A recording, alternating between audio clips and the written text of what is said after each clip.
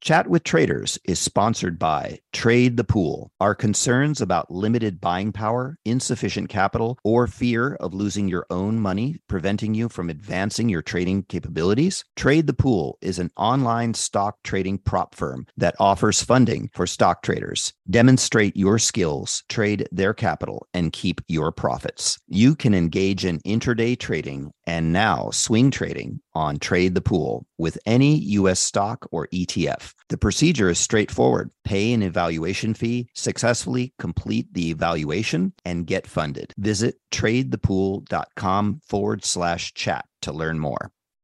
You've seen the headlines. Bonds are making a comeback. But if you've ever tried to invest in bonds, you know what a clunky, complicated, broken experience it can be. That's why at Public, they took fixed income and fixed it. Now you can find, evaluate, and buy thousands of bonds with an investing experience designed this century. Add fixed income to your portfolio with corporate, treasury, and municipal bonds. Go to public.com/bonds podcast to get started. This podcast is sponsored by Public. Full disclosures can be found at public.com/bonds. Trading in the financial markets involves a risk of loss. Podcast episodes and other content produced by Chat with Traders are for informational or educational purposes only and do not constitute trading or investment recommendations or advice.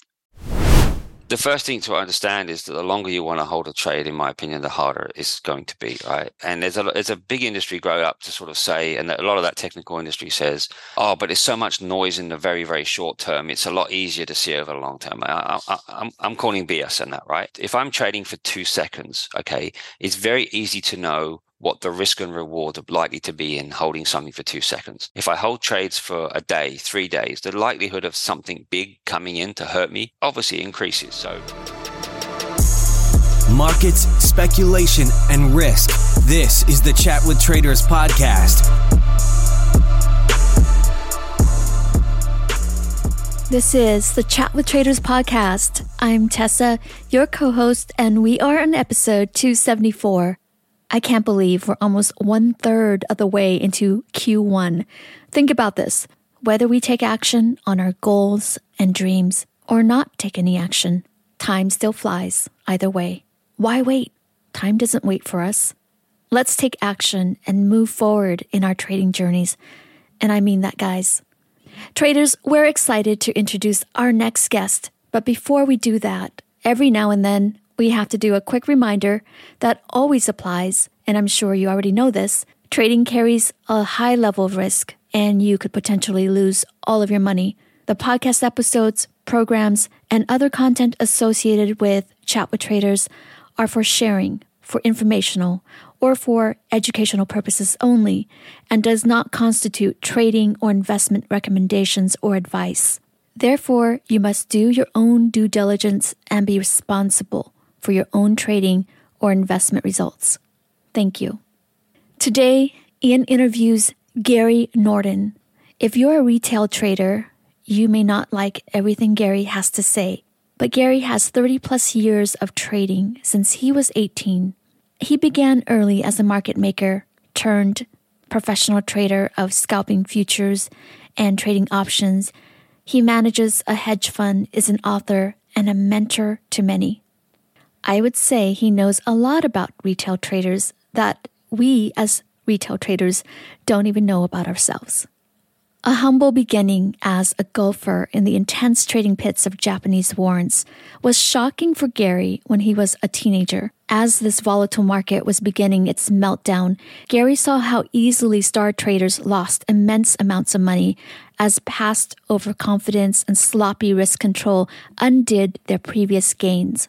This impressed upon Gary the importance of a risk-averse stance to keep himself in the game. Practicing order flow trading hundreds of times per week gives Gary the edge in this lost art. Now, without further ado, ladies and gentlemen, we are so pleased to present Gary Norden from Perth, Australia. Hey, Gary, where are you joining us from today? I'm in Perth, Western Australia. Oh, okay. Share with us a little bit about your background. Where did you grow up and what did you study in school? Yes, I grew up in just outside London, on the outskirts of London, in England, obviously, not in Australia. I went just through high school, specialized at the end in economics, French, and I decided at 18 to defer my university place. So I was offered places to study financial economics, business economics. And I decided I wanted to take a year off, deferred my university place, and I was just trying to get a job on a trading desk in London. It was 1989 and trading. There was movies and videos and films coming out about trading. I knew one guy from my school had got a job as a broker in the city. It sounded really exciting, and I just decided, let's try and do that for a year. Most of the recruitment agencies just said, just never happen. You will not get a job. There's thousands and thousands of young kids, only one guy said, look, I'll look for you, but he said it'll be hard. I got a job on a trading desk as a ticket writer on a Japanese warrant desk, which was the boom market at the time. This was literally a month before the peak of the Nikkei. So this was November 1989. I got a job as a ticket writer on a desk, which was the lowest of the lowest job on the desk. But I was really cool with that. I got onto a trading desk. And then a month later, the market peaked. By January, February into 1990. The Japanese stock market was really starting to collapse into February, March. Some of the traders on that desk were getting absolutely smashed, as everybody was in the Japanese market. And essentially in May 1990, 6 months after I joined, I got promoted to be given a trading book of Japanese warrants. So the desk structure originally was 5 traders. They had assistants, and then there was the 2 ticket writers. We were the lowest. I got promoted above the assistant. 2 of the traders got demoted to assistants. I got promoted above the other assistants and above the other ticket writer, which caused all sorts of friction, as you can imagine. I wasn't a very popular person. And for a while, I had, really almost no idea why it was me they chose, but they later explained. But so I got given in May 1990, 6 months after leaving high school, pretty much, or 6 months after joining the desk, I was given this trading book of Japanese equity warrants as the Japanese stock market was collapsing, and obviously recognized it was a great opportunity. Didn't end up going to university because why am I going to stop this? I actually had a ball. So, it was crazy. It was an incredible time to learn to trade as a market maker, as well as a market maker of these warrants, and reasonably quickly became the most profitable trader on the desk, and just loved it. I absolutely it was just incredible for a 19-year-old to be trading this book against some very well-known traders in the city. So that was the start of my trading journey, and did well in that market. Really enjoyed it. Learning to trade during a crash was actually a great time to learn to trade, and I got so many of the lessons I learned were learned in that time. From there, I went down to the live floor, the futures exchange. I was backed by a very, very smart American options trader. He taught me more about options and backed me to become an options market maker in the pit as a local. That was the most challenging time I've ever had, options market making in the pits. The option market makers back there on the floor are still the best traders I've ever come across and had to compete against. Better than anybody I've come across in an investment bank or even hedge funds. They were amazing. So that was a very challenging time. They were very good traders, and we were all competing against each other. From there, went to head up the options for one of the big UK banks, NatWest, and headed up other banks after that, going through for London. So I was in London for about 15 years in the city, traded convertible bonds for ING, and then was involved in the transition. So I was an options market maker when the floor closed, and that's when I transitioned away from options onto trading scalping futures in 1999 when life closed. Just curious, how often, if ever, was the pit like how it's portrayed in the movies, with floor traders yelling, waving tickets, trying to get orders filled? Yeah, pretty much every day, particularly in the futures market. The options market was a little bit different. It operated slightly differently to the futures market, but still, yeah, when there was something that everybody wanted, there would be a lot of screaming, shouting. There's not many of us around, I suppose, left, but there's a lot of misinformation about floor, and people think, oh yeah, it was easy to be a local, and it was a very, very challenging environment. I'll challenge anybody that said, oh yeah, well they just did this and they just did that, as if there was some kind of, it was just easy to stand in a pit, make prices and make money. It was incredibly challenging. Mm-hmm. For many reasons. Imagine if, every time you're trading, all of your peers around you, they see every trade you're doing. So as soon as I say, yeah, buy those, if that's a stupid trade, everybody sees it, right? Everybody's going to be on your back. So, that's another kind of pressure that when you're sitting at home clicking, you don't have. But imagine you had 60, 70, 80 people looking over your shoulder every time you traded. The physical aspect of the pit as well, I think people underestimate. Standing all day long, screaming, shouting. Sometimes you're not able to get out at lunchtime or whatever because it's just too busy. Standing up all day long, the screaming, the yelling, the spit, the noise, the smells, the everything. It's a challenging environment. It was, and frankly, I'm not sure I know any investment bank traders, many others that would ever want to come down. They were scared. And sometimes investment bank traders would come down and look around the floor. Most of them were scared of the place. Frankly, they were like, whoa, this is a hype. It's a lot different. And in many respects, a lot easier to sit behind your desk in an investment bank and make the decisions you want in your time, casually or, over phones. I've done that. And I found it much easier trading for an investment bank than on the floor. And a lot of people will come down to the floor and just think this is an intimidating atmosphere. And it was. I found it by far the most challenging, and the best traders were down there. There were some awesome traders. The option traders in particular was outstanding down there. So when you were first put in charge of trading warrants, how did you get trained for that? Did they have some coursework that you had to pass, or did you have a mentor? I mean, you went from writing tickets to suddenly trading warrants. How was that process? How is warrants and options as a market maker or trader? Are they similar? Similar. So in terms of the education, there really wasn't much, but I was running tickets, and then I kind of got taken under the wing of one of the traders, and I sort of became a de facto assistant to him, even though I wasn't being paid in that way or whatever, but I would get in a lot earlier than my job would require because I was sort of helping him. I watched him. I learned predominantly at that point from other people's mistakes, from watching these other traders struggle. There wasn't much money being made by January, February, March. All the other traders were losing money every day. So there was no program for me back then. There was no trader education program. In fact, I started it at that bank. So after I became profitable, and because the others were struggling, I would be running sessions, in our lunch breaks. So our market was closed for 2 hours every day at lunchtime. I would be running sessions trying to teach these guys, the things that I was doing and seeing, because I was making money and they weren't. But there was nothing. I really I was just thrown in. And because of the way it happened to me, because I was promoted above all of these other people, they all wanted me to fail. I was given basically 3 months, and people probably wouldn't believe some of the things that were done to me, but everybody on that desk wanted me to fail because they just believed I shouldn't have been given that chance. There were other people been there a lot longer, and I was the most junior guy on that desk. So I knew I had 3 months. I knew that this was it for me. And so really the way to learn was, what has everybody else been doing wrong? There was very little of use that I could take out of that, 6 months that I'd had, because people were losing. So I learned that, learning by people's mistakes and seeing people's mistakes actually is a good way to learn. You'd see a lot. Now, I was lucky when I went down to the floor, I had a really good mentor in options. So a very good trader from the US.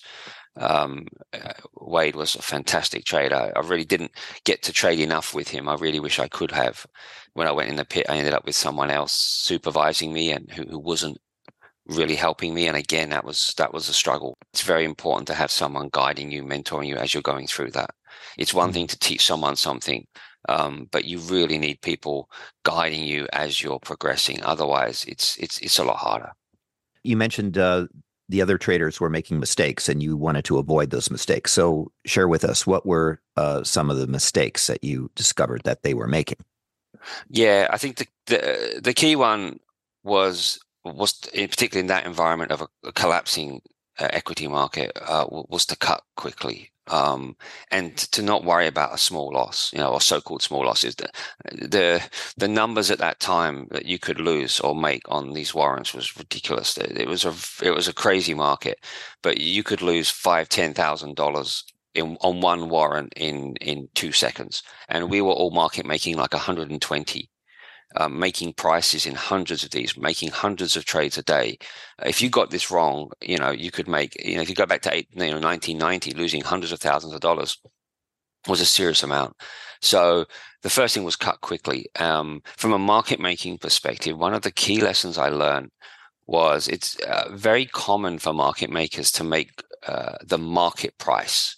Okay, so if you're not sure about what the market, what the price, what price you should make, you're kind of thinking, what's everybody else making, and you make the market price.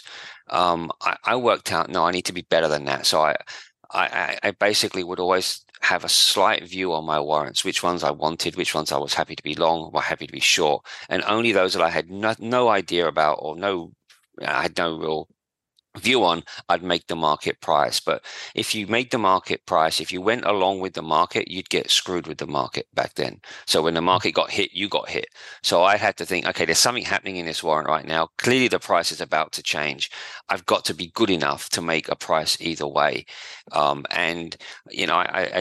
told a story on my YouTube channel about what I consider to be the day that I became a trader. What I mean by that was the day that I really started to figure out what I needed to do. And that was the first day that I decided I'm not going to be tossed around in the tide of this market where warrants are going up and down and up all day long. I'm going to make my view. I think this is happening with this thing. I'm going to make my view, and I'm going to stand or die on the fact if I'm good at this job as a trader, then I'm going to be making the right view on this. And if I think this warrant should be going up, and it's going down, and that's what happens every time I make a decision, I'm clearly not cut out to be this market maker. I was prepared for that to happen. I was prepared to test myself to that level that if it didn't work, it didn't work. It wasn't for me. But what I hated after the first month of trading was I hated being tossed around with everybody else where these warrants are being up and down. I'm like, you can't make money doing that. You have to say, I think this warrant is cheap or expensive. I then went out and learned. So we luckily hired a salesman who came from Merrill Lynch. And Merrill's were on the cusp at that time of the new sort of ideas. So the warrant market was one of the first markets to implement implied volatility and people using them to trade volatility, as opposed to most people were trading warrants just for direction like they would options, led by really a guy called Dr. Kevin Connolly, who was at Cresval at the time. He was one of the sort of forefathers of this, and particularly in convertible bonds as well. Trading implied volatility. I learned from the Merrill's guys what this meant. What was implied volatility, how the delta hedge, all those sorts of things. What was a cheap option, expensive option? It turns out a cheap or expensive option on an implied vol basis was very different from how the rest of the market saw cheap and expensive. And that gave me edge. It surprised me how few traders in my market were skilling up on that. And so again, just learning what's new, what's other people doing, that gave me a massive heads up. And it surprised me that my peers on my book in other banks, I was trading against about 8 or 9 other investment banks, other people trading the same warrants as me. Most of them didn't know this stuff. Yeah, I'm just wondering, the other traders that you were trading with and against, didn't they have to have some sort of basic education? I would think that cutting your losses would be, market making 101. That they would learn. And here you are, a much younger person there. You seem to have the initiative to be hungry to learn.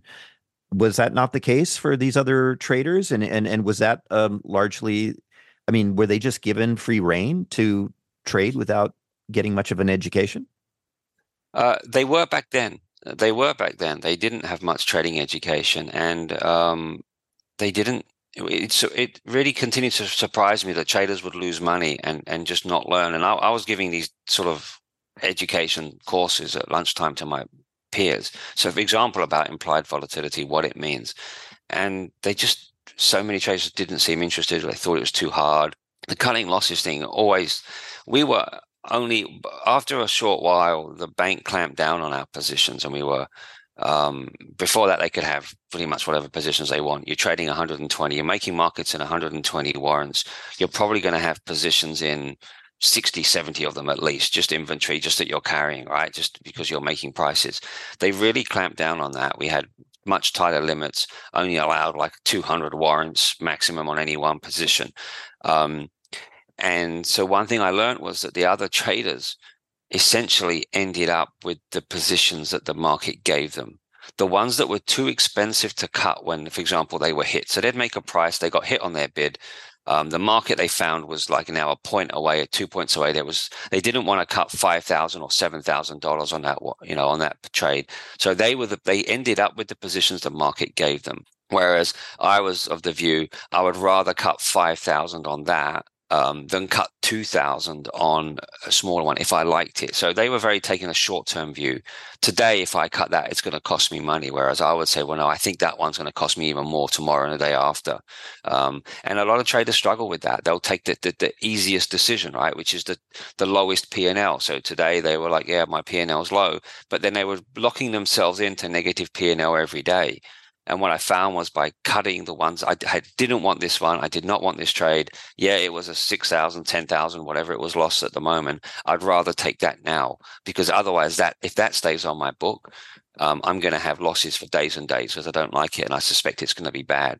And what I ended up with was a book with only good positions on it.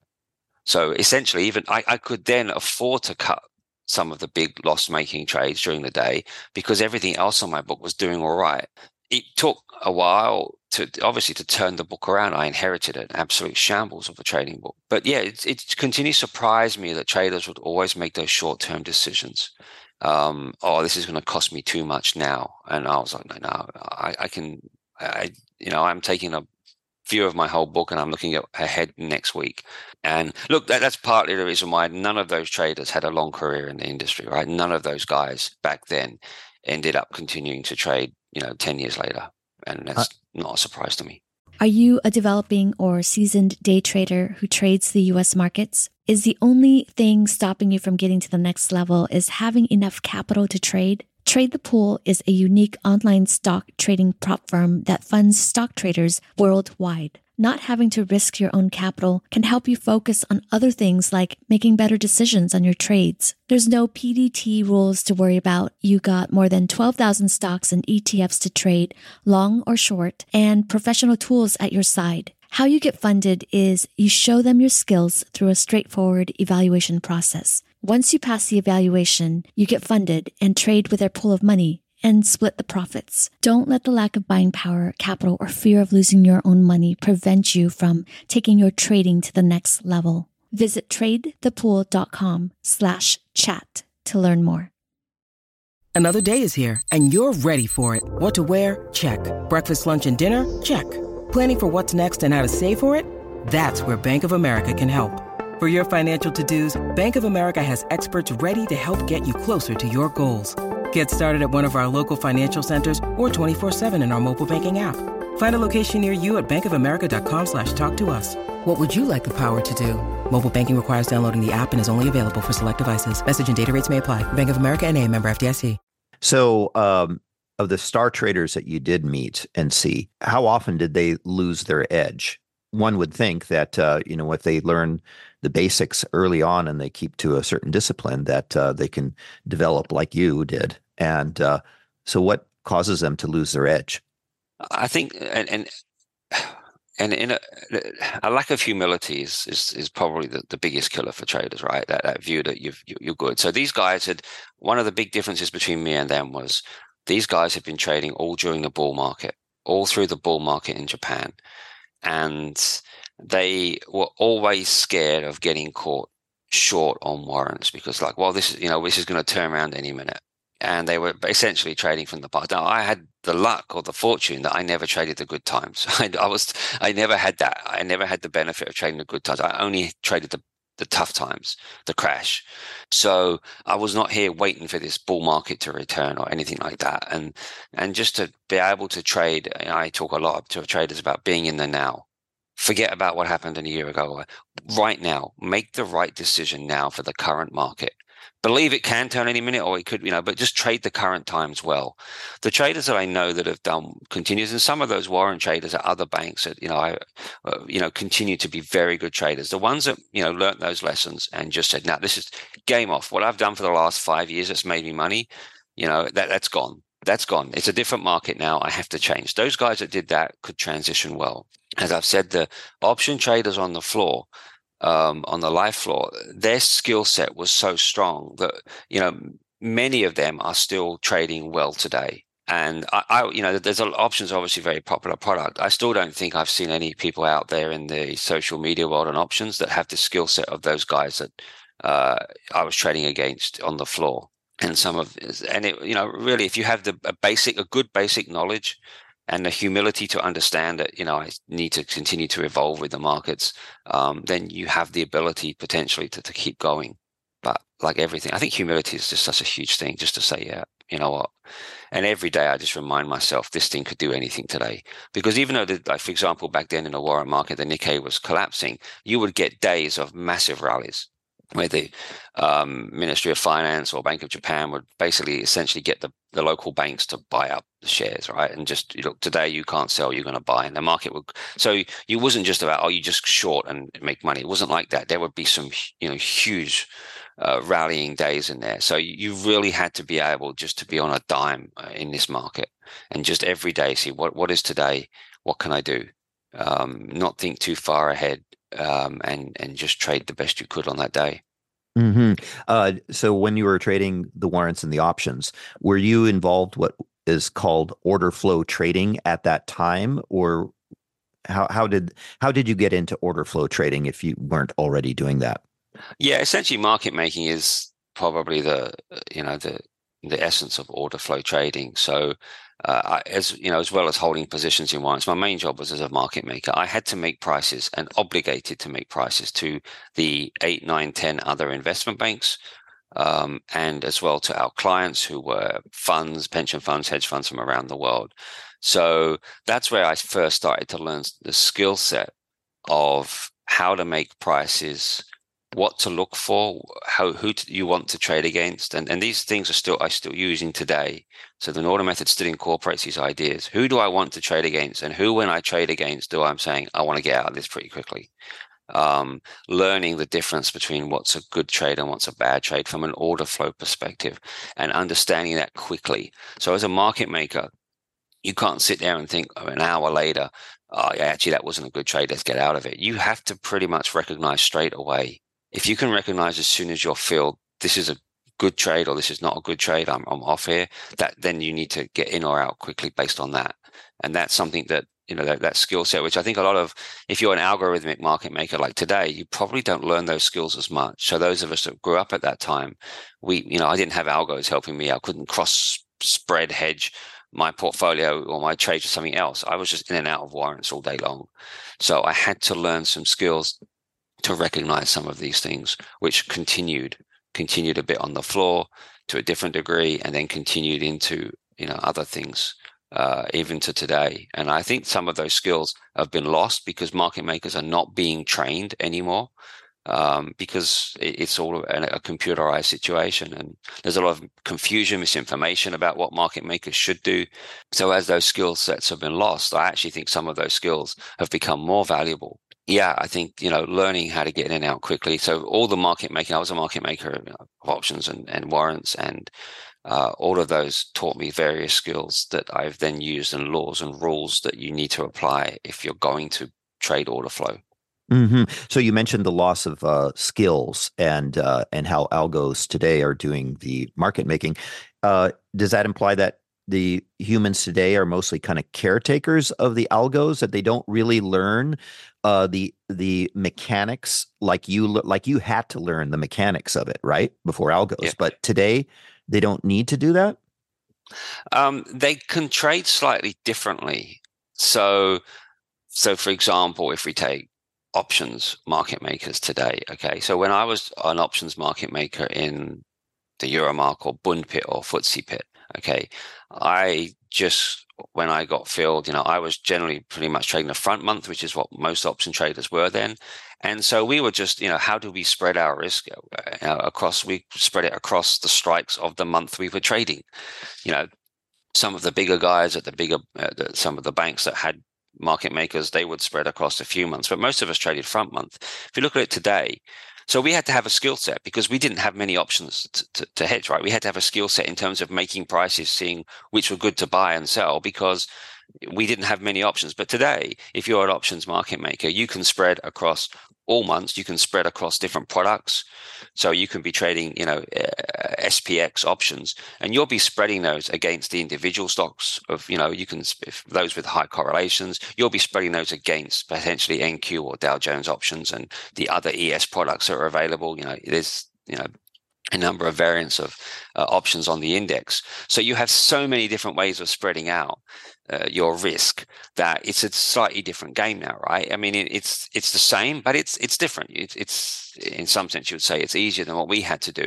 So because we had just trading 1 month in one way, we had to learn certain skill sets to get ourselves out of trouble quickly. We didn't have the options that are available to market makers now to spread. In terms of sort of equities, futures market making, there's not, I wouldn't call the people in the future space market makers, the algos. They're high frequency traders, but I wouldn't, they kind of operate in a market making way, but not necessarily. Certainly the ones that I've spoken to, I think there's this misinformation about what market making is, and they're trading in that way. They can still be profitable potentially, but a lot of that's just based on fees rather than on edge. In terms of equities, again, slightly different, right? In the way that they market make, and again, they don't necessarily have to have some of the skills that we had to. But as someone trading for myself in a market making capacity now, if I was scalping futures, for example, I still don't have the options that those market making firms have. I'm only got myself, so I still need to use those skills that I had before, because I'm not spreading across different formats and trading in fractions of in 0.003 of a second or whatever. So those skills are still needed for me. In one of your previous interviews, you talked about when doing order flow trading, that one of the objectives is to look for weak players to pick off. How exactly do you do that? I mean, what does that look like on your screen when you're seeing a list of asks and the various sizes and a list of bids and various sizes and the volumes, flooding in? How do you identify and pick off the weak players? Yeah, you're right. It is important to be able to try and identify who you want to trade against. You're not always going to get that right. And so the key then is to know as quickly as possible when you weren't filled by the people that you wanted to be filled by. And then you get out, of course, right? So first, identify who's playing and identify who are the weakest players. Right now, in the futures market that we trade, it's very easy to work out who the weakest players are. They're the retail traders. They've always been the weakest players, and unless they change their trading habits, they're probably always going to be the weakest players. How do they trade? Most of them use some form of technical analysis, right? So we can look at that. We can look at the weaknesses of those technical analysis, and there's many of them. And from that, we can work out that there's certain situations where these traders are going to be slower than us, or potentially you'd be trading a little bit behind where the market probably is right now. So based on that, there's certain times where we think that they're more likely to make mistakes. And sometimes you just have to listen to retail traders, and you know when they're making these mistakes. But essentially that's what it comes down to. So and if I get filled, so there's various ways. As soon as you're filled, I give there's a checklist I give, right? So as soon as they're filled, you can sort of mentally go through the checklist. Did all these things happen? Yes, great, it's a good trade, then that's fine. If some of them happened and some of them didn't, then again, as soon as you're filled, so I don't have to wait 10 seconds, a half a minute, 3 minutes. As soon as I'm filled, I should know with this checklist, which is based on all of the experience I've learned over the years, with the checklist, okay, everything was good. Or if too many things were not good on this, then I wasn't filled by the people that I wanted to be filled by. At that moment, maybe a bigger player came in this case, get out. Whatever it is, just get out. So there's certain ways that you'll know when you're filled. Again, going back over all of my 30 plus years, there's times you'll know that wasn't the right way. So identifying when they're likely to make a mistake, which is generally based on the way they're trading, and then recognizing as well that sometimes you won't get it right, and therefore as quickly as possible. If you can recognize as soon as you feel that this wasn't great, for whatever reason, there could be a number of factors. If you can recognize that quickly, then the next step is, okay, just get me out. So while you were market making, did you trade or invest your own money? And was that allowed? And if so, what kind of assets did you trade or invest in?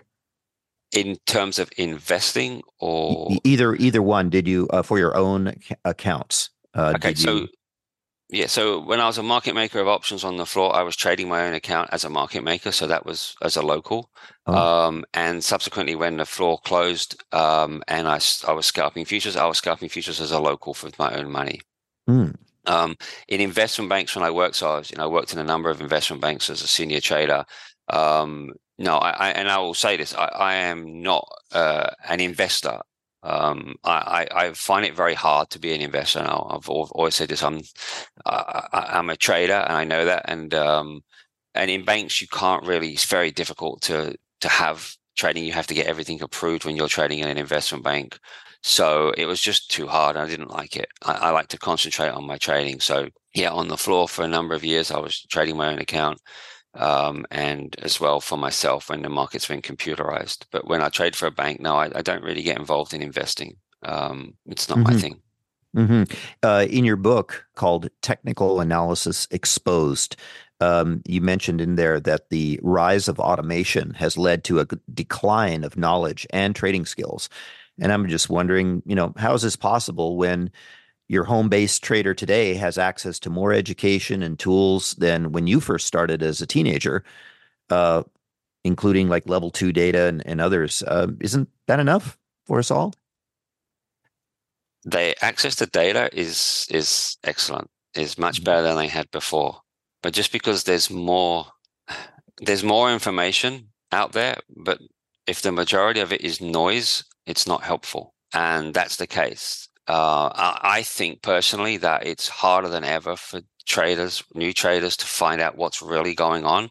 And I was just interested, I think it was Cliff Asness recently from AQR, is it the hedge fund, who said that he also, I think he was saying that skills are being lost and it's harder than ever to find good information. There's more information out there, but it's harder to disseminate, and I was punching some stuff into, even to chat GPT a few months ago. I did this on my YouTube channel. There's an options question I gave it. It got it completely wrong. Right? I asked it 2 different variants. I can't remember what the question was, but they were 2 completely different questions, and it came up with the same answer. It could not have been the same answer, but it's scouring the internet. And of course, there's a lot of junk on the internet. So how do you get through that junk? If I think about traders of my ilk from my generation, none of us use technical analysis, right? So none of us, and we saw it around. We might have tried it for a bit. I did, go on some TA courses and learn it, and it just didn't fit with how we saw markets. So traders who grew up and were trading in the 80s and 90s, pit traders, for example, you couldn't, you were just in there with a pencil and paper. You had to have other ways of trading. I think one of the things is that the technical analysis traders on this internet era, they're by far the most popular out there, right? If you're going to look up trading education, that's what you're going to get. Now, for traders of my ilk, my generation, and my training, we think that's garbage education, frankly. I mean, we don't agree with it. We don't agree with the assumptions of technical analysis. We don't think it works. But, for our generation, if you would have spoken to professional traders 20, 30 years ago, we would have said, stay away from it. But now, if you're going to start trading, almost certainly that's where you're going to start, isn't it? If you're going to start trading as a retail trader, look up trading education, you're going to get some form of TA. I see. So why is that? Why do you think that? Why don't they does the community teach traders the same way that you learned? Firstly, there's a number of reasons, but I call it in another book, An End to the Bore, I call it the financial junk food industry. And I called it that because one day my son was about 9 or 10, and he asked me this question. We were talking about, we didn't want to go to a certain junk food restaurant. He said, well, Dad, why do restaurants make food that's bad for people? Right? I might want to use the word allegedly in there, but let's just say, why do they make food? I said, well, because that's what people want. They want convenience. So if retail traders want to learn a trading style where they can trade for 10 minutes analysis a day, simple levels, blah, blah, blah, blah, blah, there'll be an industry that will grow up to give them that. Whereas if the trading industry says, look, actually, it's a very tough business. You're going to need to spend hours behind a computer. It's high focus, high intensity. It's difficult. It's tough. And most people will fail.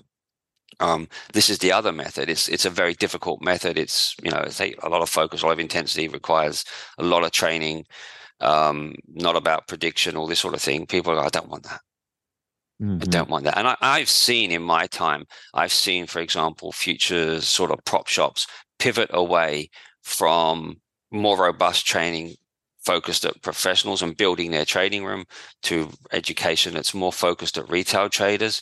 And it's clear the difference and why, because that's what the retail traders want. If you want to make money in business, you've got to give people what they want. Unfortunately, what a lot of traders want is not good for them. That's that's my view. So there's a lot of information out there, yes, but I don't necessarily think things are getting better. I don't see any evidence that with all of this new information and platforms that the success rate of retail traders has improved. I don't see that at all. I don't see them getting close to the success rate of floor traders, for example, or people like that. So you have to start asking why. Why are they not improving? Because some of the stuff they're being given does not have edge, is not helpful to them. So as a market maker, my understanding is that you hold on to positions for just seconds. You're just looking to flip it as fast as possible. But what about for the many traders who don't have the time or desire to just concentrate on just order flow type of trading and want to take on swing positions, say, that go out for days, weeks, or months? Do you have any advice for them with regards to, are there any technical indicators that can provide an edge? Answer won't be popular, obviously. The first thing to understand is that the longer you want to hold a trade, in my opinion, the harder it's going to be, right? And there's a big industry growing up to sort of say, and a lot of that technical industry says, oh, but there's so much noise in the very, very short term. It's a lot easier to see over the long term. I'm calling BS on that, right? If I'm trading for 2 seconds, okay, it's very easy to know what the risk and reward are likely to be in holding something for 2 seconds. If you want to hold something for 3 weeks, what's the risk reward of that trade? What could it get to? Where could it's a lot harder. If I want to hold it for 3 years, it's even harder again. So, and other things, for example, if I hold a trade for 2 seconds, the likelihood of me getting burnt by a big trader, smashed by, taken out by a big trader is going to be the smallest it can be. That's why when I trade for myself, I prefer to hold trades for 2 seconds. If I hold trades for a day, 3 days, the likelihood of something big coming in to hurt me is obviously increases. So when I'm trading with my own money, risk is the number one thing. I'm not trading for a bank. I can't afford to get smashed and keep coming back. It's too hard. So smaller trades to me make more sense trading with my own money. Trade for 3, 4, 5 ticks and do that 50 times a day, right? That seems to fit the risk profile of me. My view is for traders that in this industry, you should either try to trade in a professional kind of a way, which is generally a high frequency way. Most of the professional, if you look at the hedge funds or whatever, will seek high frequency methods. There's a number of benefits to high frequency. Either try and trade in that way, or frankly, probably best not try trading at all. And I'm comfortable saying that to people, that might be the best way. Other ways will carry a lot of risk. And frankly, if you ask me what tools are the best for carrying a trade for a week, 3 weeks, 4 weeks, I've never seen consistently lots of people do that in any way. And the industry itself, look at how the professionals work. Even the biggest multi-billion-dollar hedge funds are looking to trade for small amounts in high frequency ways. There's a reason for that.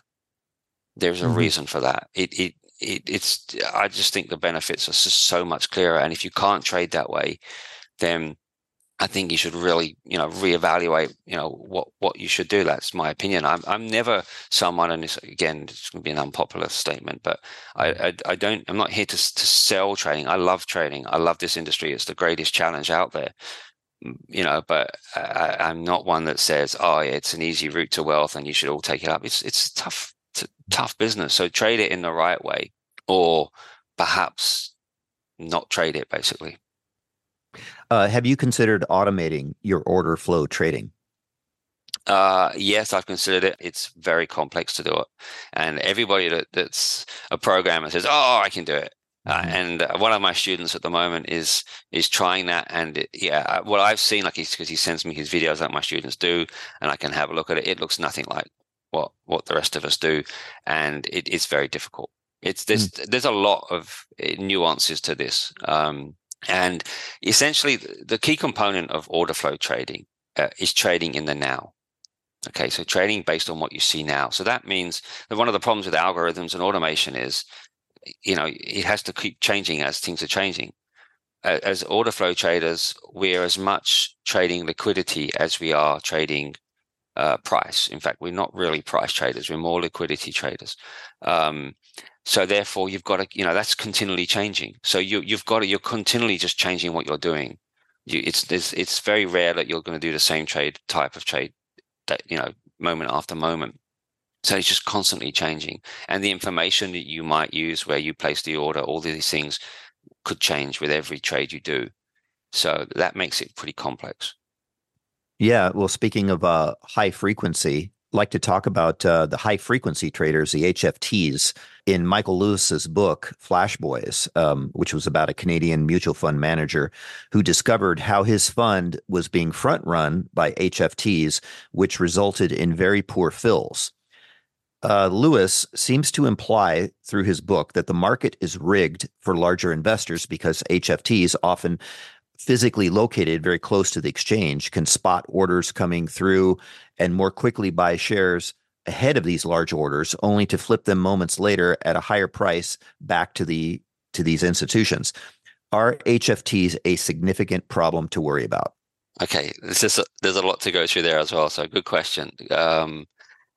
Firstly, since the HFT Flash Boys book has come, a lot of HFTs have closed. There was a high point for that industry, and then they sort of merged. A number of them closed. Of course, there's still some available.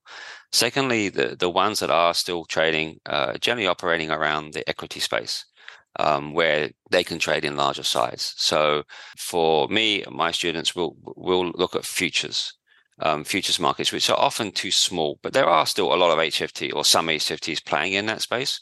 But a couple of things. So you've hit on a really interesting point there.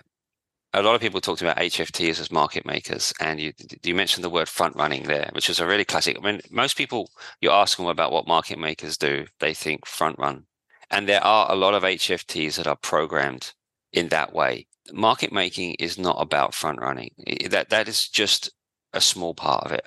And that's why I said the skills are lost. So these firms can do that. They can do that more in equities than they probably can in futures. Why? Because there's not a lot of big orders. If you look at the NQ futures, for example, it's 2s, 1s, 3s, 2s, 1s, 3s. Well, which one of those orders are you going to front run? You don't front run a 3-lot order, right? You'll front run a big order in an equity. Fine. Okay, that's fine. But market making is more than front running. In fact, market making is about filling. Front running is about not filling, right? It's about jumping in front of a big order. Market making, your whole point is that you can fill big orders.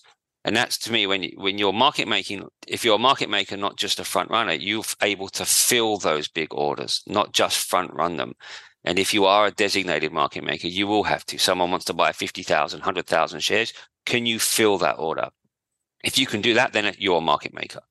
If you're not, if you're just front running, you're not a market maker. So they're not actually acting as market makers. They're just acting in a different way. So I want to just clear up the confusion about front running. That's not market making. But in that sense, am I worried about them? Well, firstly, HFTs in the futures market, which is where we're looking at, they're trading in such a short time frame, I can't even see them.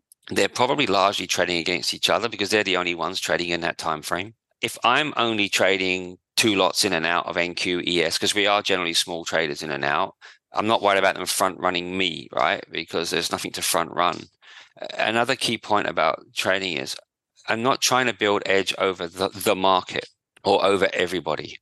There are certain people, and in futures markets, there's enough of them who trade in a certain way. I only need to know my edge over those and be able to pick them off enough that should be fine. And then on the other occasions when maybe an HFT or a bigger trade or someone else has filled me and I didn't want it, I'll just get out of the trade, right? I'm just going to get out. I'm never going to be obviously get near 100%. From my perspective, in equity markets, yeah, I've been asked a lot, does my strategy or Norton method, would that apply to equities? In theory, it does, right? In theory, the market making styles and all that would work. But I think it's more complex in equities. And one of the reasons, for example, is in a number of equity markets around the world, orders are routed through a market maker. It's going to be very hard to act in a market making style when your order's being routed through someone else. So the ability to trade on an exchange directly against other traders, which futures gives us, is why I think futures is the best product for traders to trade. They're the fairest product for small traders. So I love futures in that way. In theory, it can be applied to equities as well. In reality, in many markets, I think it'll be more difficult. Great. I'd like to go back just a couple years to the meme stock craze, where some of us experienced this meme stock frenzy with GameStop, AMC, among others, seeing stratospheric gains. As an options maker, were you surprised at just how high the implied volatilities got on these meme stocks? And did these prices fit into the traditional option pricing models like Black-Scholes? Did the system work well during that crazy time? Yeah, that's a great question. The meme stocks was an interesting time. A lot of talk about, gamma squeezes, things like that. There certainly wasn't the response from the market makers was as you would probably expect. So the implied vol got really high because once they realized what the game was, the market makers are going to be the first to respond to that. Market makers always generally have to be the first to spot where there's a problem and the first to react. So they acted well. They effectively said to these people, if you're going to buy these things, we're going to make you pay for them, right? And they made them pay for them. And one thing to understand here is that market makers can short out of the money calls. The market can rally. Okay, they can short lots. The market can rally and the market maker can win out of that. You can't, so actually that's a strategy a lot of market makers want. They like being short call options, and in the meme stocks it was mainly short. The problem will come if it goes through your strike too much, but selling out of the money call options, particularly for that higher price, and in fact as a market maker, if you sell those very expensive call options and the market falls, that's your biggest weakness there, most likely. Why is that?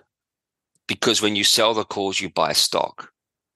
Oh, to and cover. Because Mm-hmm. And because they're very expensive, your delta is going to be too high, so you're buying too much stock, effectively. So the hardest thing there as a market maker is to work out what deltas you really want to be on. And I suspect some market makers may have sold options on a certain implied vol, but perhaps hedged on a different delta. I don't know. I wasn't an options market maker at that point. But the options market makers responded as we would expect them to be. They repriced those options. And we never heard any mention really of market makers struggling there. Right? There was a lot of talk about gamma squeezes and squeeze, perhaps, which, from a direction perspective, but not from a P&L perspective. I think the market makers, and I heard on a podcast, I think it may have been this one, head of one of the option market makers saying it wasn't that bad for them. They weren't getting, one of the classic things about market making is this. If you know something's going to happen, you plan for it. It's a bit like saying, the week before, most weeks of the year, supermarkets might sell 10 turkeys. And then the week before Thanksgiving, they sell millions of turkeys. Aren't they going to be short turkeys? Well, guess what? Because they know it. They buy millions of turkeys the week before, right? Or the 2 weeks before. As a market maker, if you know something's going to happen, if you see something's going to happen, you prepare for it. I always laugh at some of the analysis of options market makers out there at the moment. If this happens, they're going to lose this. No, if this happens, they know that, right? They know that already. And if you know a risk, you can plan for a risk.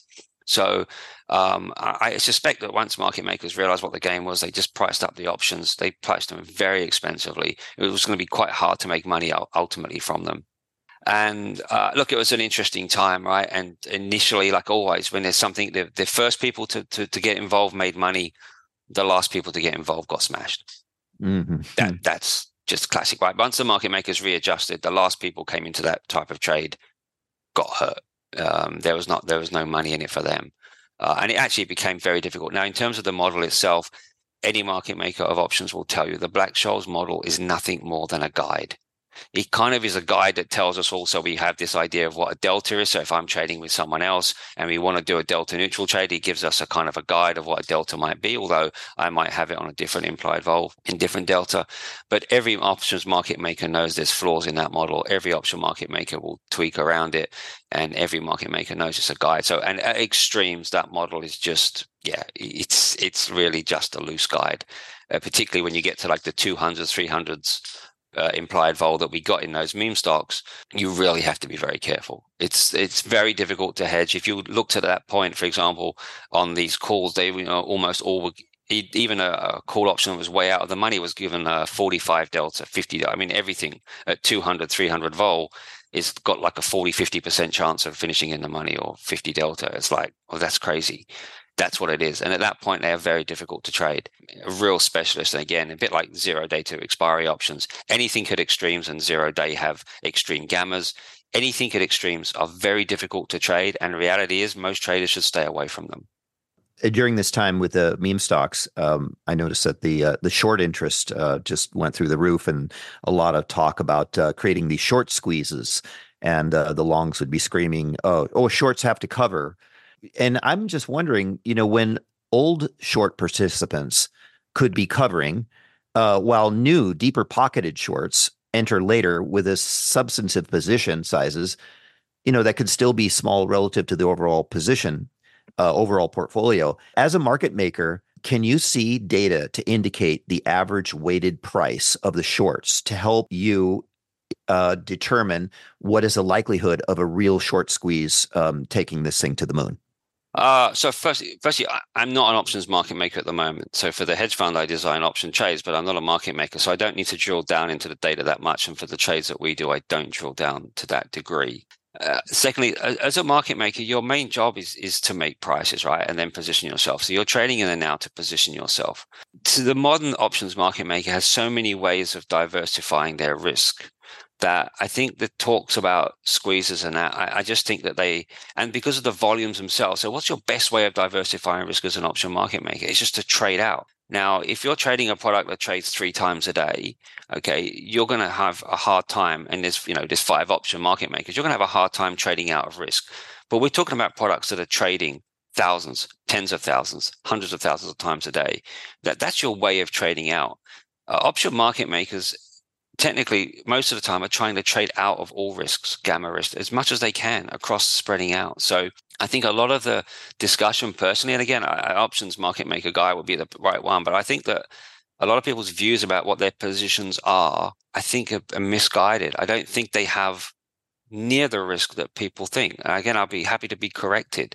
I'll give an example about this type of thing. So in the options world, there's every quarter, end of every quarter, there'll be a number of accounts out there talking about the JP Morgan collar trade.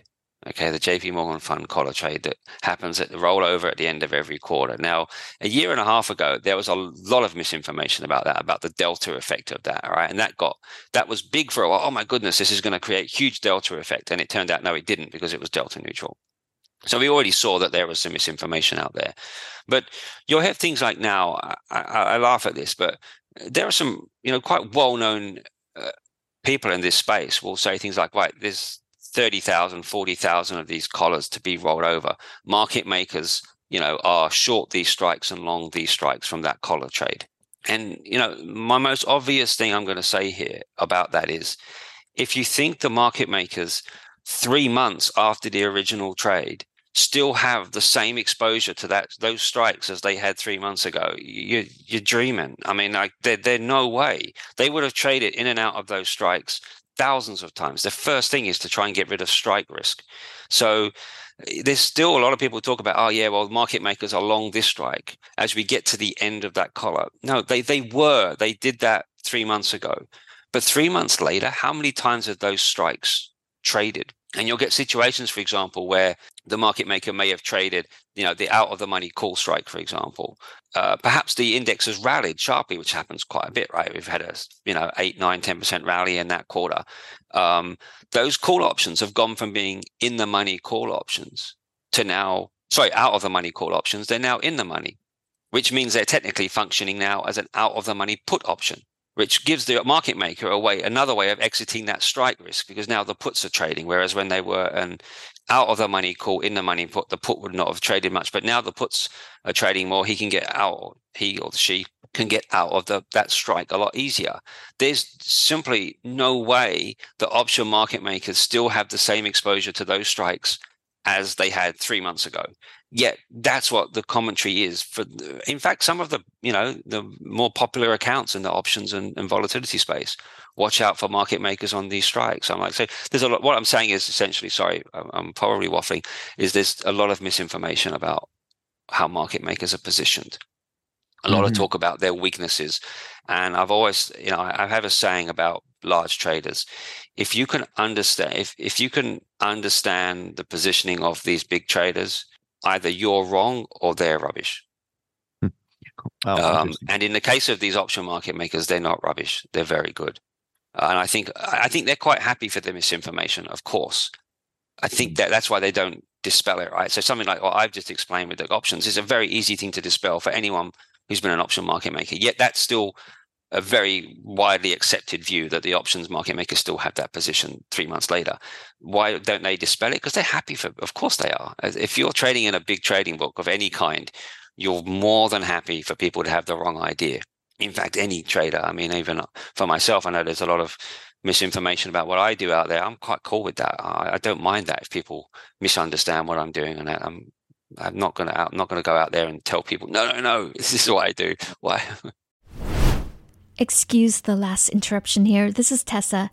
We hope you're enjoying this episode so far. If you love the podcast, please give Chat with Traders the best review you can on whatever platform you're listening from. This will help us to keep the episodes coming. Also, if you haven't subscribed to our email list, please hop on to chatwithtraders.com and click on subscribe so we can keep you posted of information that may be of importance. Thank you. Now back to the chat with our guest. My understanding is you're currently running a hedge fund. Yeah, so we launched. So I've worked with a guy, and we started designing trades together about probably nearly 10 years ago now. And we found some cool strategies which we eventually decided to package up and to put in and start a fund. We decided to launch that. It was just before COVID, which is not a great time in terms of being able to go out and sell. So we kind of put that on the back burner, and now we're kind of relaunching the fund now. So we have a very specific style of trades that we want. So we design strategies with roughly zero correlation to equities, which is extremely hard, as the industry itself finds that extremely difficult to get to zero correlation. So we feel that that's a real niche that we can try and exploit if we can design those trades. And funnily enough, the way we do some of those, particularly with the option trades we use, is with some of the old market making techniques. When we see a weakness in a trade that we designed, often it'll be an old market making, like one of these sort of techniques that I used years ago could reduce that weakness in that trade. Interesting. That's what we try. So you're also using some of your order flow strategies with the uncorrelated assets that you're looking for? So not the order flow strategies at the moment, although I would actually like to get, if I could automate this, I would definitely put these in, because they would classify as non-correlation into the fund, because they're manual, and I would need to have a bank of traders, which at the moment we don't have. But at some point I would like to get these strategies in. But there are certain techniques, certain things that we did as market makers of options back in the day, that if, to reduce risk, essentially, okay, this could happen at this time. How can we reduce risk? There were certain things that we would learn, that we would do, probably be called old fashioned now, but we had to, like I said, we weren't able to cross spread across multiple contracts.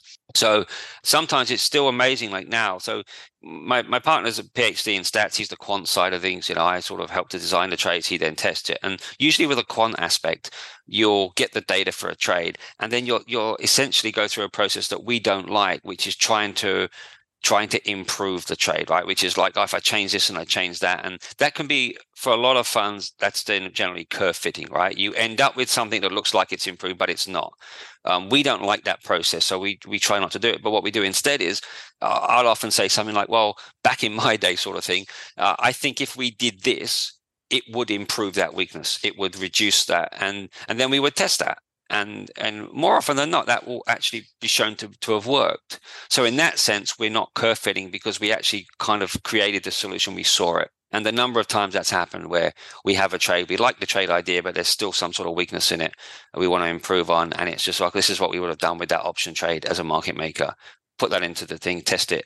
Yeah, that's helped. So that way we know it's not curve fitted. We've actually come up with a solution. Again, that's old school. My generation of traders, I was talking to someone yesterday, a son of a friend of mine who wants to trade. And I just said to him, look, learn all the basics yourself. Because when you're only using computers and programs, how do you know if what it's spitting out is wrong? And there's a lot of traders out there, option traders, if they were putting in trades into the machine, into their broker platform, how would they know if it was giving them a false equity curve? But those of us that trade on the floor, we needed to know, right? Because we had to do it all in our head. And when our runner would give us our position back after maybe 10, 20 trades, he'd come back. We had to look at him and go, no, that's wrong. Give it back to him. That's wrong. We had to know it was wrong. So we had to learn that skill set. I still think that's a powerful skill set. I still feel underlying what is actually happening here. What did make this trade work? What didn't make it work? Rather than just, the ability to code in that is great, but sometimes you can just spit out curve fitting information, which is not going to help. How many different types of markets is your hedge fund involved in? So at the moment we have 7, 8 different types of strategies involved in, and options we have on NASDAQ, S&P, and Russell. We have some statistical arbitrage trades, which are pairs ETFs trades. So that there'll be country v country. We have VIX trades in there at the moment. We have dozens more strategies we want to test, but we were trying to raise more money now. We're trying to raise money and start the fund so that we can then go through and test the other trades. Essentially, what we say to ourselves is we'll trade anything that's exchange traded and liquid.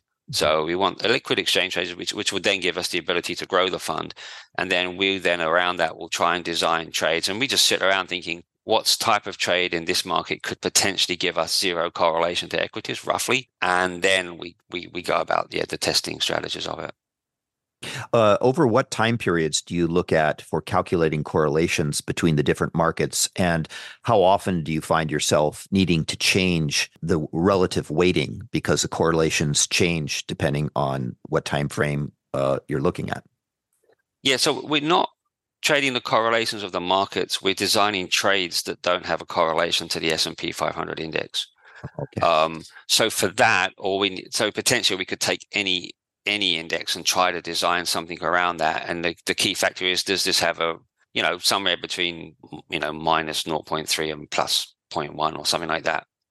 So that's what we've done. Now, what's interesting is there's some strategies there has been some erosion of profit, which you'd expect over time, right?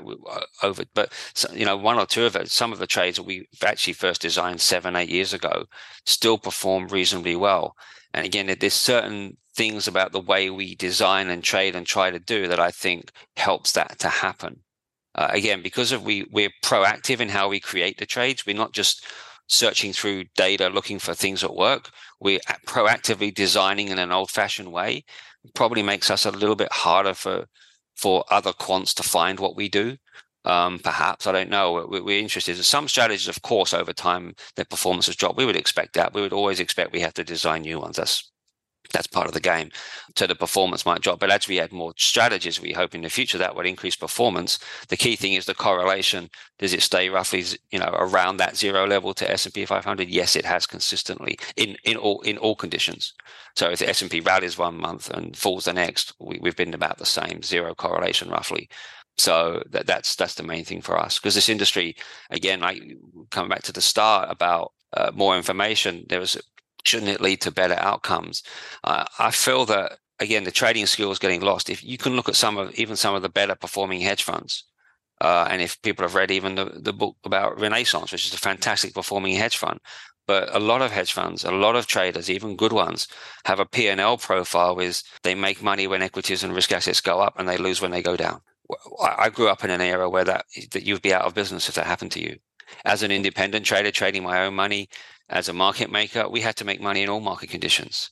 There was no I've written a piece recently on LinkedIn about this. We didn't have the comfort of saying, yeah, well, we had a bad year, but everybody had a bad year, which is kind of like a common thing now, right? Yeah, we lost, but everybody lost. Like I'd never taken comfort in that because I've traded so much on my own account. That's never comfort in that. You have to find a way. So I feel that, and Morgan Stanley put out some research that the hedge fund industry's correlation to equities, it's just been on an upward curve for the last 10, 15 years. It's now over 80%. Hedge funds now, as an industry, correlates 80% with equities. That to me, they're not doing their job. And to me, again, it says that people with our skill set that can try and design trades in a different way. I think we have edge there. I think we have something of value, irrespective of our performance necessarily, because reducing risk, reducing correlation risk adds value. So we're going to, we know, for example, we're going to underperform in bull markets. If the S&P goes up 25%, we're going to underperform that almost every time. But we don't think investors will worry too much about that if we can reduce correlation risk. We tend to make money when the S&P falls, and any years where there's reasonable volatility, we should be okay on as well. But reducing correlation risk, I think, is becoming one of the hardest things for investors. And that's a niche that, we hope we're one of the, the few players in. And I said the skill set required for that is perhaps a little bit different, which is why there's very few hedge funds in that space. So to wrap things up, what do you struggle with most as a trader? I think in the modern world, there looks like there's so many opportunities, and you're constantly hearing about new potential things, whether that's crypto options. Somebody says, crypto options, there's so much to be in there, and you can go down so many rabbit holes. And I did for a while on some of those, and you can take up so much time. And I realized that when you have edge somewhere, just keep to that edge. And don't get distracted by other things. Work out what you're good at, work out what you know, and grind that edge as hard as you can. So really trying to stay out of the discussion. And then for a while, getting involved in too many discussions and that. I'm not particularly active on social media, things like that. I think it can be pretty bad. I say I was fortunate. I got to learn to trade during a crash. And that really just said to me, that idea of can't afford to hold losses, be humble, every day could be just a disaster. It really, really helped. So I struggle with the noise, basically. I think I think it's a common thing for traders. The noise, keep away from noise. I've got distracted when someone says, this is happening. And if enough people who you think should be respected are talking about it, I think you can get distracted. Can I find a trade for that? And then you realize, hold on a sec, that was actually nonsense in the first place. Just keep to more often than not now, it's keep to myself and to my small group around me, because there's so much distraction. Mm-hmm. Right. Yeah. Have any of your children picked up the trading bug like their father? No, not at the moment. No, my son's very mathematical, which is great. And he shows it. So I think at some point he could turn into it. But no, which I'm quite happy with. It's a tough industry. I don't necessarily want my kids to do it. He's much smarter than me. He's in a very good career path. Mm-hmm, great. Well, Gary, thank you for coming on Chat with Traders. My pleasure. Thanks for having me on. Yeah. How can our listeners get in touch with you? I have a couple of websites. So for information about me, GaryNorton.com. NortonMethod.com is the scalping method. I have a free options course as well on learnoptions.net if people want to learn options. There's a free course there. And there's some books. I've got some books on Amazon that I've written. If people are interested in why they might most likely to fail if they use TA, there's technical analysis exposed. Right. Yeah, it's quite a comprehensive book. I just went through it. Great. I hope you enjoyed it. Yeah, great. Well, thank you. Thank you. You've reached the end of this episode of Chat with Traders. But rest assured, there are more episodes loaded with real market insight and zero hype on the way soon. So to stay updated with each great new release, subscribe to the podcast in iTunes. And we'd love it if you'd leave a rating and review. We'll catch you next time on Chat with Traders.